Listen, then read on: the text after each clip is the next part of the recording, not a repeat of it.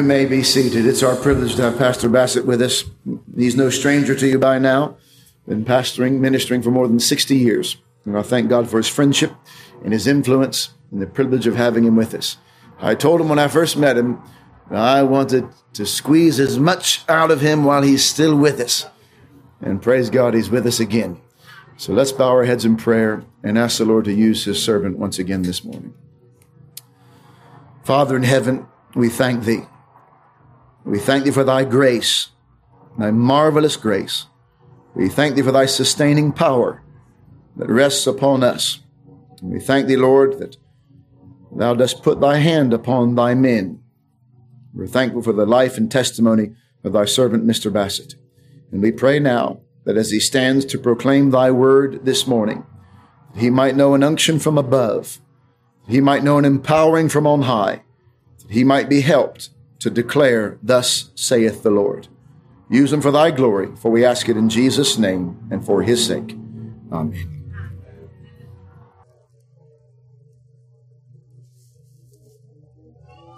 Well, I was unwell last night.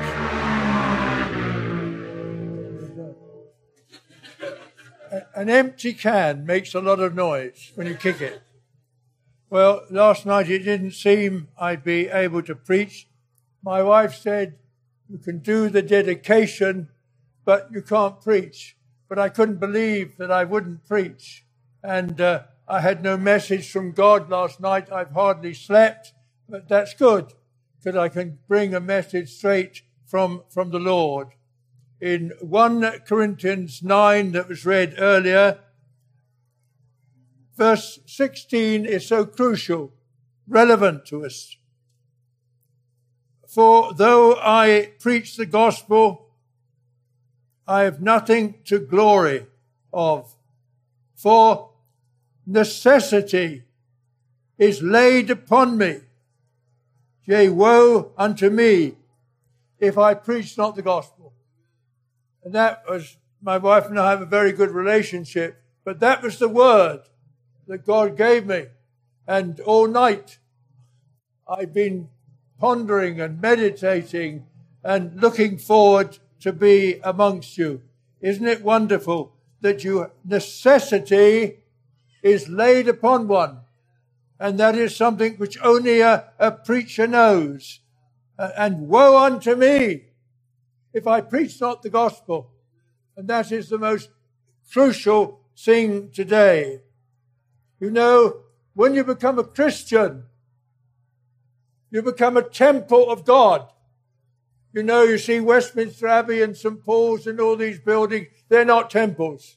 A temple is a man or woman, a boy or girl, indwelt by God. If you turn back to 1 Corinthians and chapter 6, 1 Corinthians chapter 6, to find what you are or what you come. I expect people to be converted this morning. Jesus Christ has sent us into the gospel to preach the gospel in all the world. And here in 1 Corinthians chapter 6, I read from verse 19 to know what a Christian is. A Christian is a temple of God and a temple of the Holy Spirit. This is something wonderful. What? Know ye not that your body is the temple of the Holy Ghost, which is in you? It's not something we look forward to in Never Never Land or at the end of when we die or when we go to glory. Now, if the Spirit of God isn't in us, we're not a Christian. It is as vital as that. Let me read it again. What? Know ye not that your body is the temple of the Holy Ghost, which is in you, which you have of God? And this is something we've lost. And you're not your own, for you're bought with a price. Therefore glorify God in your body and in your spirit, which are God's. I think we've lost these words. A Christian is not his own. All that you have doesn't belong to you. It's redeemed by the blood. It's under the blood. It's God's possessions, not ours. Notice what it says in these amazing words. For you're not your own. 1 Corinthians 6:19. It's worth coming here with all the din outside to hear that. You're not your own when you're born again. You belong to Him. He's redeemed us. He's bought us at such a price. And therefore, it changes our whole life. You're bought with a price. Therefore, in the light of that, glorify God in your body. Be careful how you use your body, what you do with your body, because your body isn't yours. Your body doesn't belong to you anymore if you're a Christian. It's His and not your own. You're bought with a price. Therefore, glorify God in your body and in your spirit, your human spirit, because they belong to God now. What an amazing truth to see. The first great thing, a Christian is the temple of the living God. And I think we need people travel to see buildings and all the rest of it. The temples are in here. There are many temples in here. I pray there'll be more temples by the time I finish preaching. I'm preaching, expecting people to be saved. Preach the gospel to every creature. Go into all the world. Remember the end of Mark 16, is it not? Go you into all the world and preach the gospel to every creature. And that's something huge. That is our commission. That is the commission given to Pastor Morland and all you people who work with him. And that is something very wonderful. Oh, to be realizing that we are the temple of God. Something huge and wonderful. And you know, when you go on into 2 Corinthians, moving further on,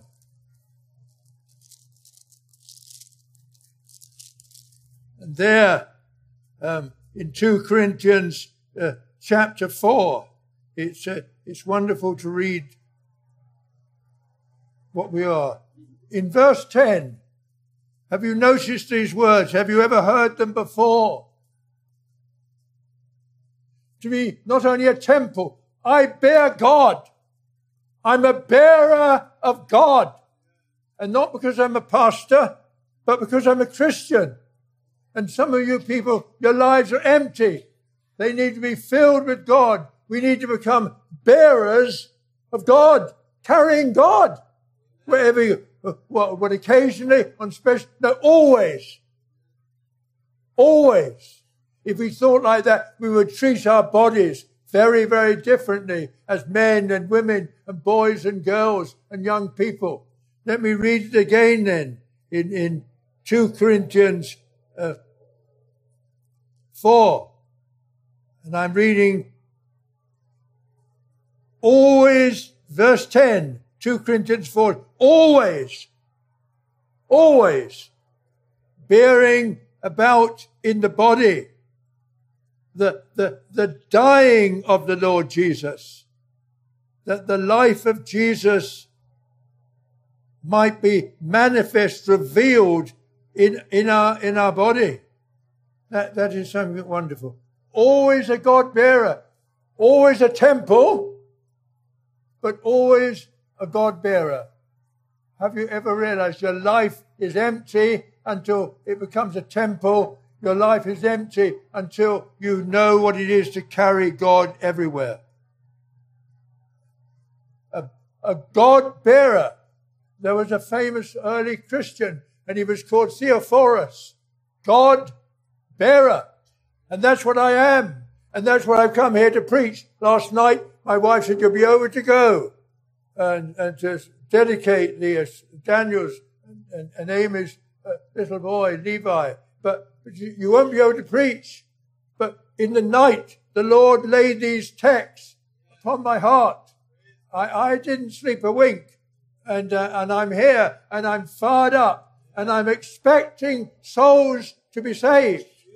You know, I'm expecting souls to be saved. And some have lost the love they had. And some have never loved him well. Oh, this might be a time of revival. Will not revive us again in the midst of years and in wrath. Remember mercy. There won't be a revival until we return to the Lord and realize that we need to become, yes, temples of God, and to realize that we need to be those who carry God wherever God takes us. These are some of the glorious and wonderful things that the Lord is showing us. And you know, to realize the importance of his death. This comes out in the scriptures, always bearing about in the body, not only the living of the Lord, but the dying of the Lord Jesus. And when I was meditating in the night, he brought these words before me in Galatians chapter 2 and verse 20. It's present. Sitting there, sitting here, standing here. To know this now. I am crucified with Christ. It's very seldom mentioned. It literally means to be co-crucified. We know that his death was unique, bearing our sins, but we are crucified with him. We're yoked together with him. Literally, it should be translated, Galatians 2:20. Are you looking at it? I am co-crucified with Christ. That is the permanent, present, and future condition of a Christian. I am from now on, if never before, crucified with Christ. Nevertheless, I live. Seemed a contradiction, but read on. I live, yet not I. The old I has been crucified. The old I now must be crucified. Let me read it slowly. I am crucified with Christ. Nevertheless, I live, yet not I. The old ego, it's got to die. And it's going to die in this new tent. This afternoon, now at this moment. Yet not I, but Christ liveth in me. What an incredible thing. Christ isn't passive. He's active in our life. He's living his life out in our life. If you're a real Christian, the wonder of it ought to dawn upon us in a special way. I'm crucified with Christ. Nevertheless, I live, yet not I, but Christ liveth in me. And the life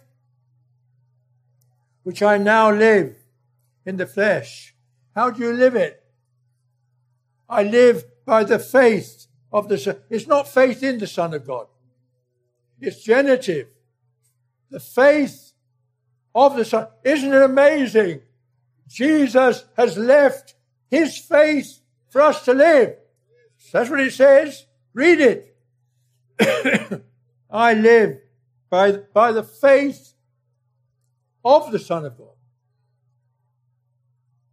We ought to be far greater Christians and servants than we are if we realize we are living the faith of the Son of God. Not like him, it's his faith. The faith of the Son of God. Have you never seen that? Do you know that? Look what it says. The faith of the Son of God who loved me. It's a personal thing. Do you know his love? Do you know indeed that he loved you? And then it says, and gave gave himself for me. It's an amazing thing to know the love of the Son of God and the giving of the Son of God, who gave himself for me. When you read on in Galatians and into the 4th chapter, in the 4th verse, but when the fullness of the time was come, when time was up, time's up, we say, the time's up. When our time was up, when the fullness of the time was come, God sent forth his Son, made of a woman, made under the law, to redeem, to buy us back, who are condemned under the law, that ye might receive the adoption of sons. And because of the sons, God has sent forth, it's amazing. The God has sent forth the Spirit of his Son, not the Holy Spirit, the Spirit of his Son. I read it again from Galatians 4:4. But when the fullness of the time was come, God sent forth his Son, made of a woman, made under the law, to redeem them under the law, that we might receive the adoption of sons. And because you're sons, God has sent forth the Spirit of his Son, crying, Abba, Father. It is intimate. It literally is Daddy, Daddy, Daddy. What an amazing thing to know these great and wonderful truths. So that is the thrust of the message that God has given me. There's enough to keep you for eternity. There's enough to challenge you to live for him in a new way, to know Jesus in that very wonderful way.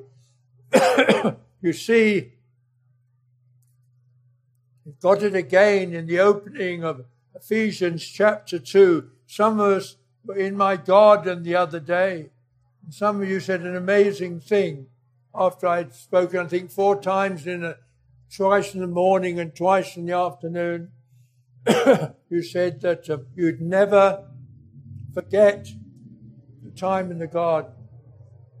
And one of the great things we see is this in Ephesians 2 and verse 4. But God, you study those 2 words, they reoccur so many times. But God, where would we be today but for God? They're 2 wonderful words. But God, this is Ephesians 2:4. Ephesians 2:4. But God, who is rich in mercy, for his great love, wherewith he loved us, even when we were dead. When we were dead, and some of you here today are dead in sins. Or you may say, I believe in God, but you've never been converted. You've never wept for your sin. You've never turned from sin unto the Saviour. And so here it's put, but God who is rich in mercy. You know, you may be rich in goods, you may be rich in having Mercedes and cars and possessions, but are you rich in his mercy? Those riches pass away. You leave them. You leave the Mercedes in the garage when you die. But here, but God, who is rich in mercy.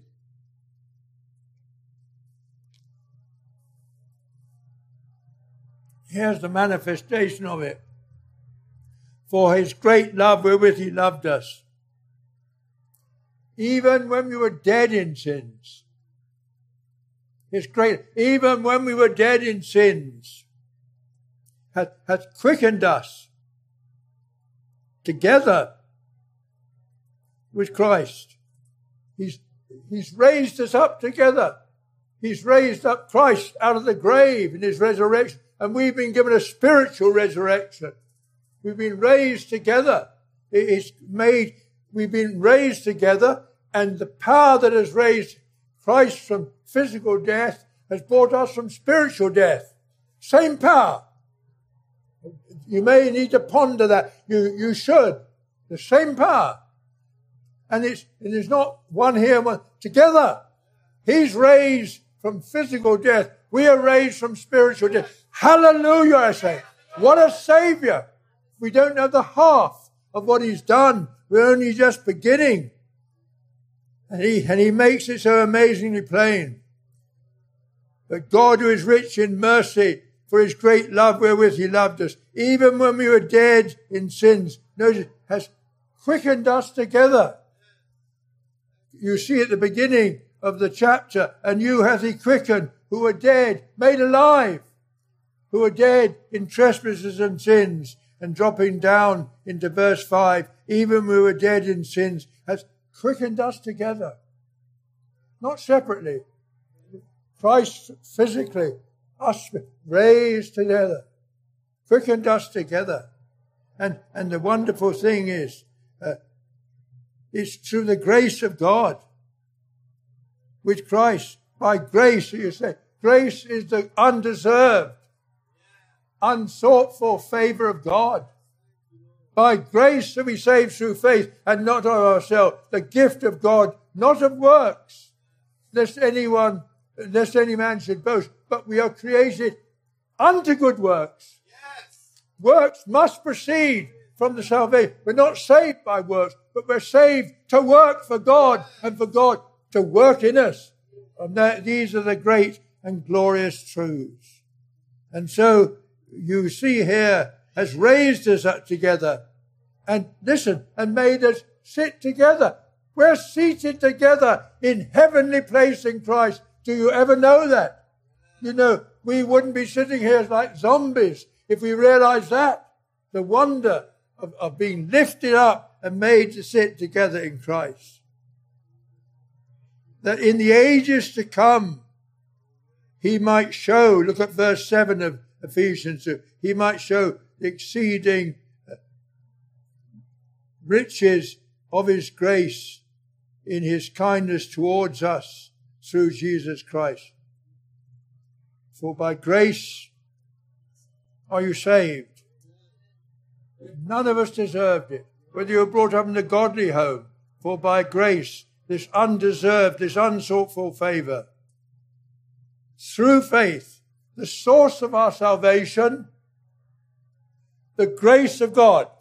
It flows from the source. The river flows down from heaven. For by grace you're saved, and the instrument through faith.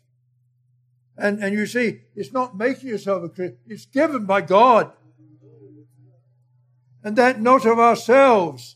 Ephesians 2:8, not of ourselves. It is the gift of God, not of works, lest any man should boast.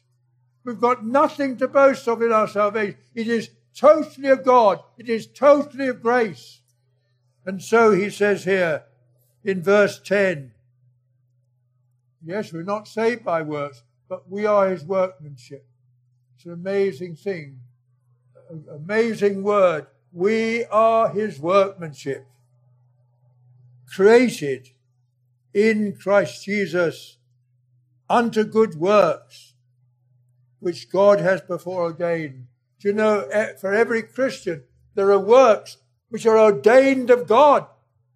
And we need that. We haven't got many people working for God. I have nights when I nearly die. I wasn't well last night. My wife said to me today, I think I said it earlier, you can go to the dedication, but you won't be able to preach. Well, I haven't made too bad a job of it, considering I'm not able to preach. That's God, though. Put all the glory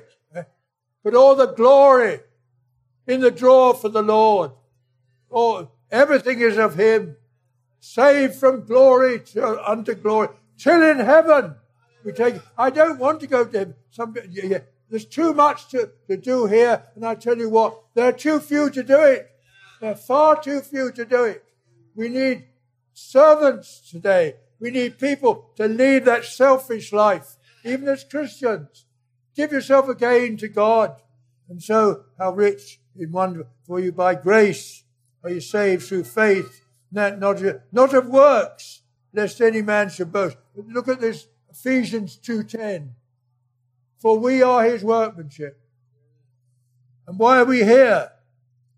Created in Christ Jesus unto good. And the word kalos in the Greek is beautiful.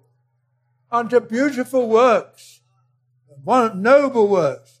That God has foreordained that we should walk in them. Well, that's for starters. Oh, that God would work again. Oh, that he would revive us again, as I said in the beginning, in the midst of the years. And in wrath, remember mercy. Oh, let me pray. And I pray that some of you will come to me, not only because I'm God's servant and he's brought me here to give this message. Restore unto me the joy of my salvation. Most of us need to pray that. And we then would know this, the joy of the Lord shall be our strength. Eh? Joy unspeakable. Isn't it wonderful? The Bible is inspired, it's inerrant, it's infallible. All those things I was taught when I was trained to be a minister. But it's wonderful to know the Word of God. Not of works, lest any man should boast. For we are his workmanship, created in Christ Jesus unto good works, which he has foreordained to us to walk in. Some have lost the love they had. Some have never loved me well. I'm not satisfied, even standing here at this moment. I wish I could have another go at it. But I pray with all my heart that surely you'll be saved. Have you got so used to hearing the gospel? Can you remember when the blood of Christ cleansed your life? Without the shedding of blood, there is no forgiveness of sins. And we don't hear much of blood. We have bloodless sermons today. We don't hear about the blood. And without the shedding of blood, there's no forgiveness. There's no forgiveness. There's no hope. And that is something great and something wonderful. If we confess our sins, he is faithful and just to forgive us our sins and to cleanse us. Look at the power of the blood from all unrighteousness. He can make us totally clean in our whole life. Surely you'll come up to me afterwards and say, I've been saved. I expect people to have been saved today. I expect people to have been restored today. I expect us all to follow on to know the Lord, to be on fire for Christ. Where is the fire? Jesus Christ came to bring fire. And you remember with Elijah, when the fire fell, we don't know much about fire. The fire of God. May he come and do a mighty thing. Lunch can wait, but God can't wait. We pray that he'll come and stir us again and pour oil on us. Give me oil. Give me oil in my lamp. Keep me burning. Keep me burning to the break of day. That's it. Let us pray. Oh, great and glorious God, forgive me, I've not made a better effort, though I've lost the night of sleep. I thank you for bringing me here. I thank you for these amazing words that we've heard. Pray that there will be people not only saved, I expect people to be called to a real service. I expect people to be restored, to have that joy of the Lord restored. Oh God, feed us till we want no more. Amen.